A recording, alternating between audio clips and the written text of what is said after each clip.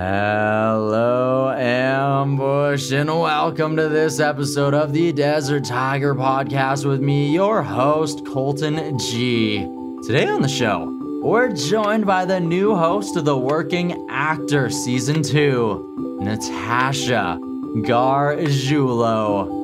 Yes, Natasha is a TV and a radio host, an actor, and a producer with 15 years experience inside of the entertainment industry. She got her start in the Montreal radio scene, and from there built her way up onto doing red carpet interviews, working for Entertainment Tonight Canada, getting to interview some of the biggest movie stars, some of the largest entertainment entities, and she has carried that momentum throughout her career and continues to host amazing shows, amazing interviews, whether it's her show The New Normal with Natasha Gargiulo or whether it is season 2 of The Working Actor, which we are here to discuss today, this new opportunity.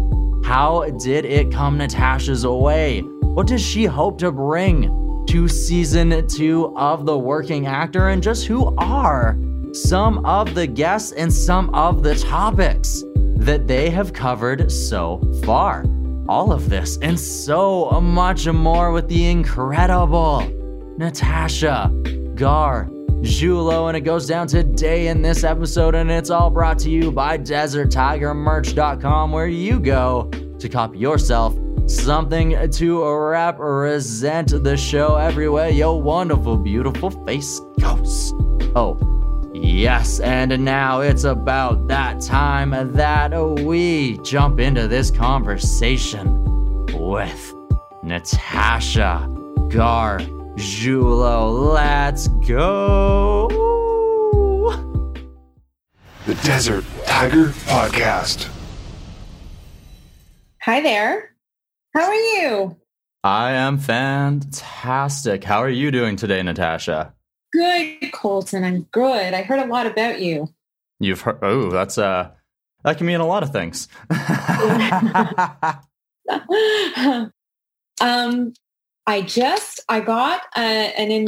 Someone have to jump on another Zoom at about 1:20. Does that give us enough time? I'm sure whatever we can get rocked out in this amount of time, we'll make it work. You got it. Good. We're professionals, right? Yes, of course. Where are you based out of? So right now I'm based out of Kamloops, British Columbia. Wow, nice. What's the weather like there? It is freaking gorgeous out today. It's very sunny. I can't wait to get outside after this at some point. I'm sure. Lucky you. Mm-hmm. How you're in Montreal?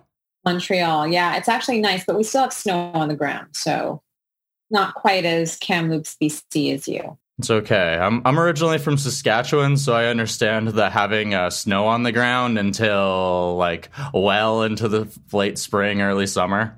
Okay, cool. I've been to Saskatchewan once. I was on a movie set. I had to cover a film set, and that was the only time I ever went. It's very flat. Yes, it's definitely much different from where I am now. Yeah. Awesome. All right. So we're here to talk a little bit about The Working Actor today. Yes. You ready to jump on in?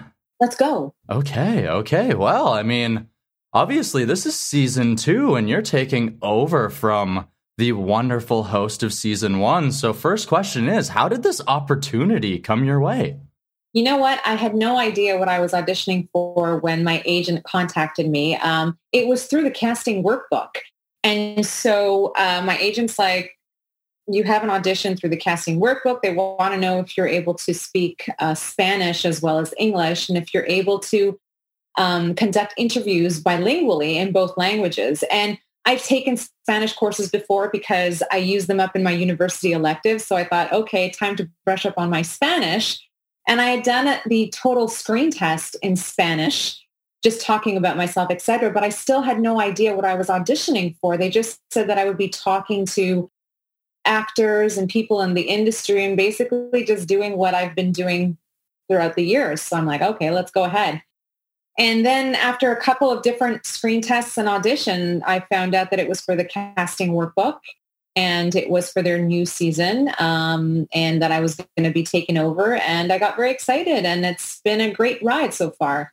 Awesome. Well, always glad to hear that. Glad to hear that it's going well for you. So, of course, you mentioned that you have quite a bit of experience inside of this entertainment industry. So what exactly are you trying to bring to the season 2 here?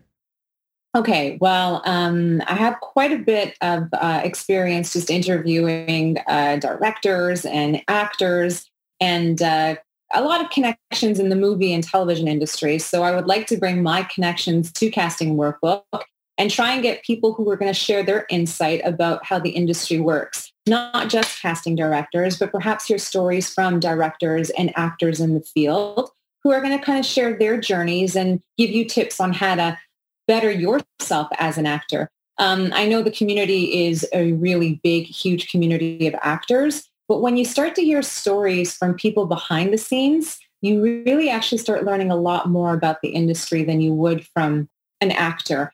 And I found that was so true when I started doing interviews during junkets, where I felt like the directors and the casting directors were the ones who were giving me so much behind the scenes scoop on what was going on a movie set or on a TV series, that it just helped me get better interviews when it came time to me interviewing the cast. Okay. And that's a really wonderful way to look at things, because the industry is so much more than just actors themselves.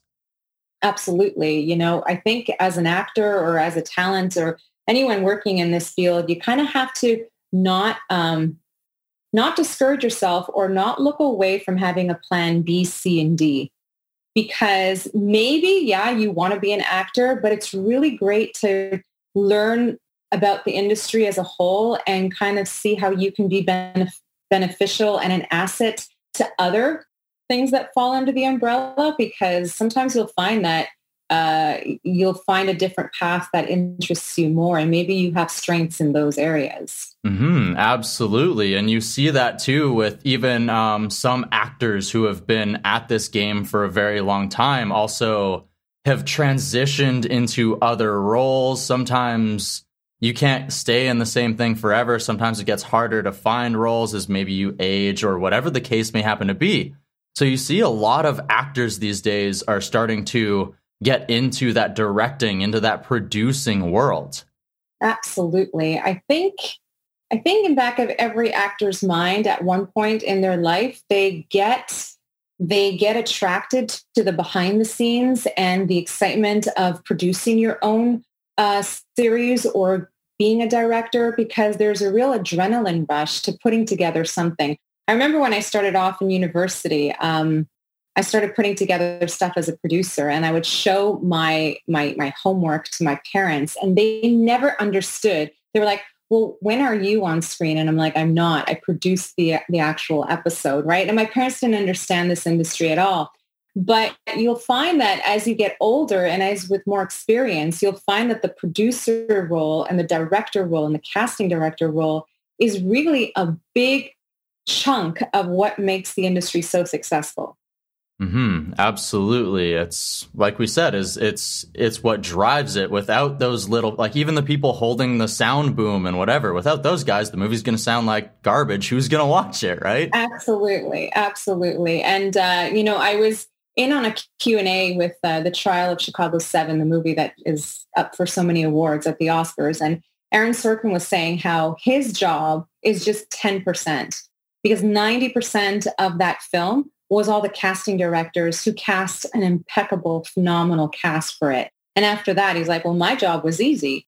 I had to direct the film, which we all know. I mean, Aaron Sorkin is amazing. But he gave so much credit to the people behind the scenes who made that film successful. Absolutely. And casting directors are definitely one of those underappreciated roles. So it's good to see them getting light. And it's actually the first guests that you had on season 2 happened to be casting directors. So also taking into that area of this world.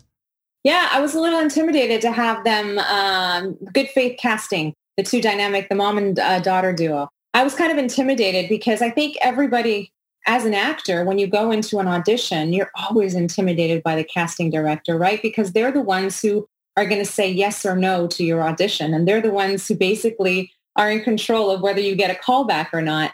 And I think I felt the exact same way as I was interviewing these really popular casting agents who were from Albuquerque, New Mexico, who were responsible for casting so many great series out there and in LA.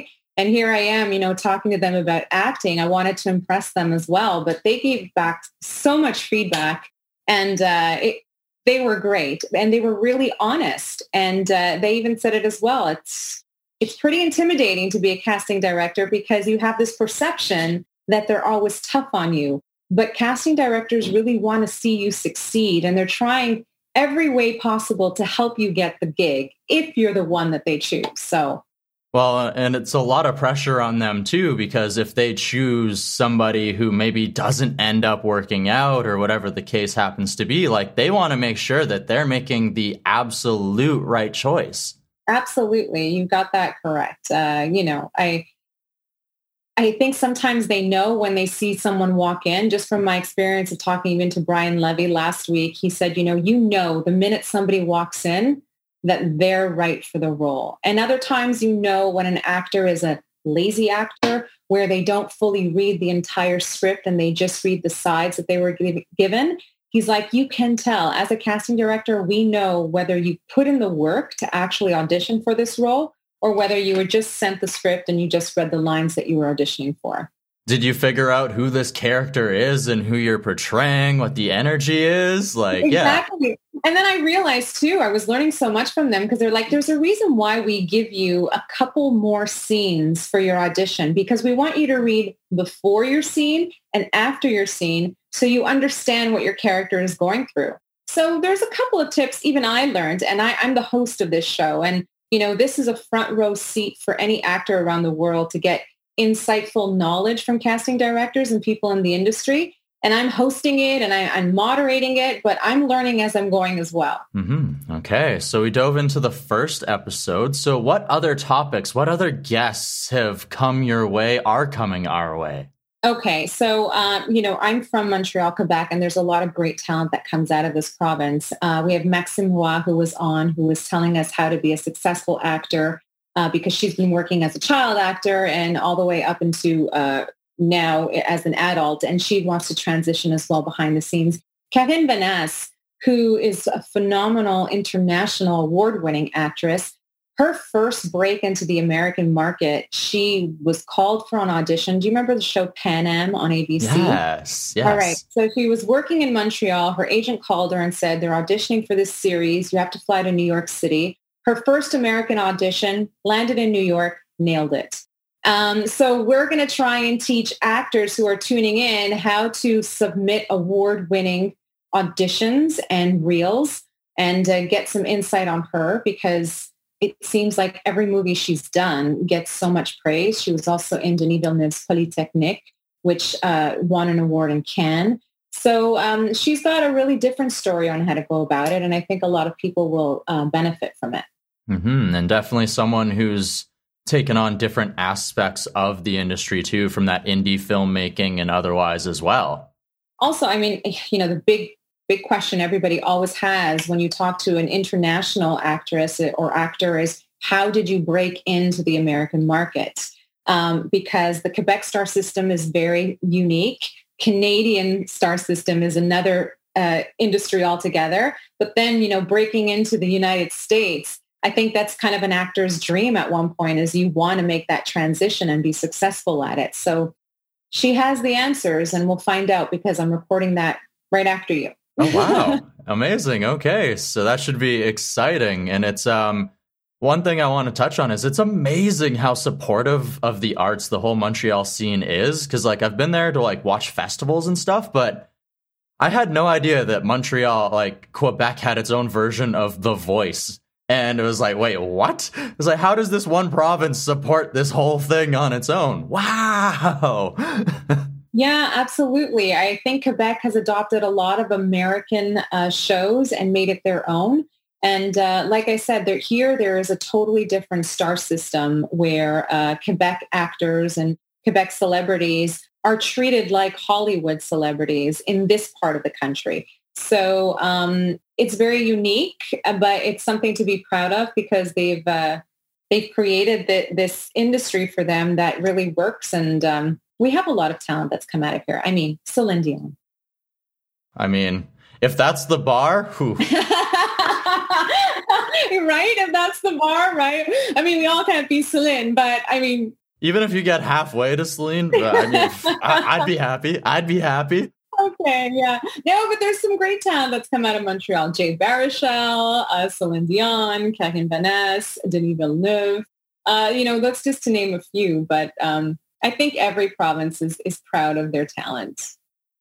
Fantastic. So one thing that you mentioned is right after this call, you're jumping into another call to do another interview. If anyone who watches you on social media or otherwise constantly sees that you're on the go, you're always creating. And even with this last year where you probably had to homeschool your daughter and everything else, it's how do you balance all of these different things? I think how everybody else balances it. I don't like to be bored and I don't like to sit at home and do nothing. And I think COVID has forced us all to be uncomfortable this year and just sit at home and try and figure out what to do with our time. And so I wanted to be ready so that whenever that reset button is hit and we can all go back out into the world, I want to look back on this time and say, well, I did something with it, whether it was good or bad, or whether it worked or it didn't. I just want to be able to know that I didn't waste a year just sitting down and not doing anything. And that's okay if you have. But, living in the moment is so important. And I think it's all we learned last year. But I kind of wanted to figure out, okay, well, how am I going to pivot during this pandemic and make it work for me? But, social media is all smoke and mirrors. We all know that too. It's true. We all know, social media is just like an actor as well. It's like actors have to lie in order to be good at their roles because they're pretending to be somebody else. And I think social media is exactly like that too. It's all smoking.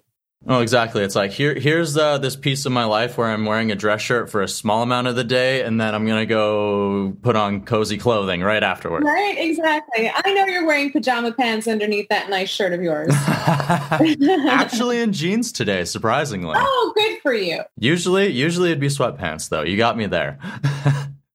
All right. So normally I try and add a little bit of a personal aspect to things. So we talked about how you've gone through this last year. So what I would like to know is you have spent a lot of time working with various different groups, holding conferences to inspire various women and otherwise. And we mentioned your daughter. So what has it been like to see your daughter grow up in this world? And then how has it seemed to see your influence inside of her? Sometimes I don't know if I am an influence on her because she's starting to roll her eyes, right? She's getting to that age where she's like, oh, Mom, please, you're embarrassing me.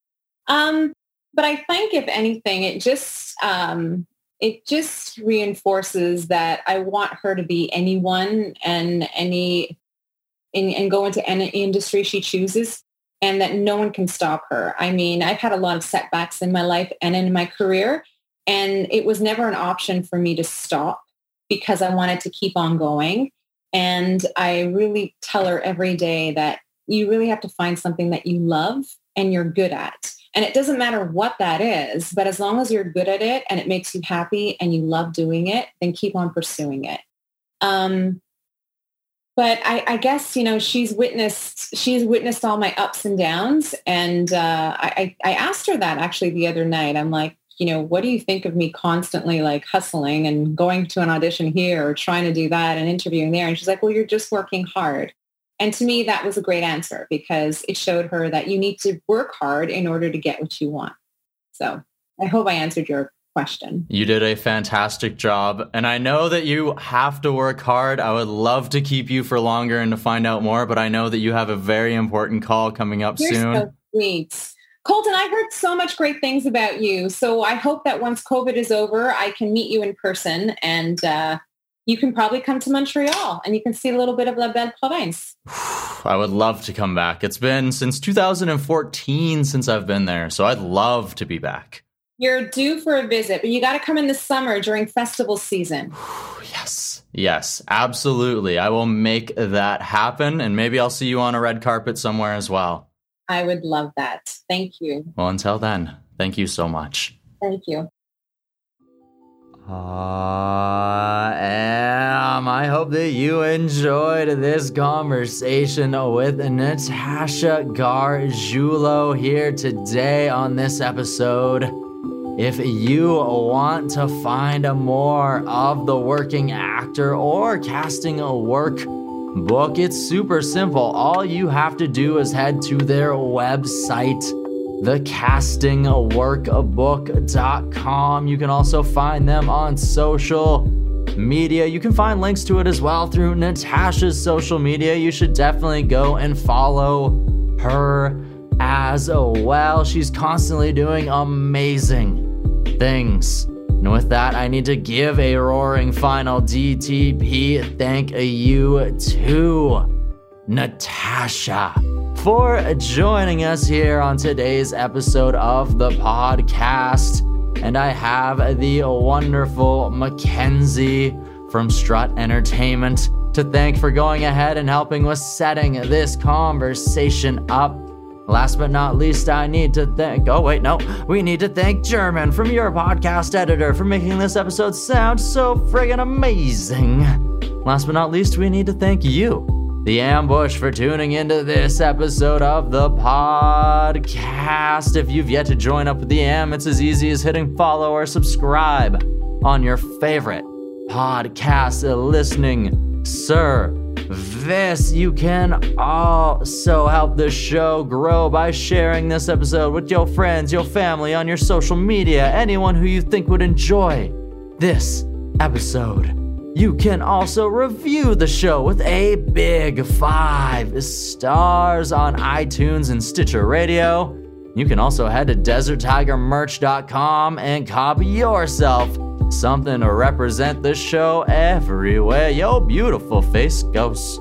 And with that, now it's about time that we say bye-bye, but not before I tell you to go out and find your mountaintop, your oasis, the thing that makes your heart sing and scream to its fullest capacity and glory. Find your roar.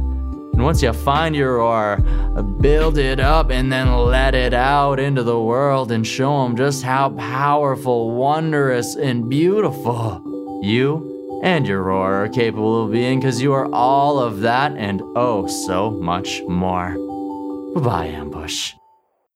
The Desert Tiger Podcast.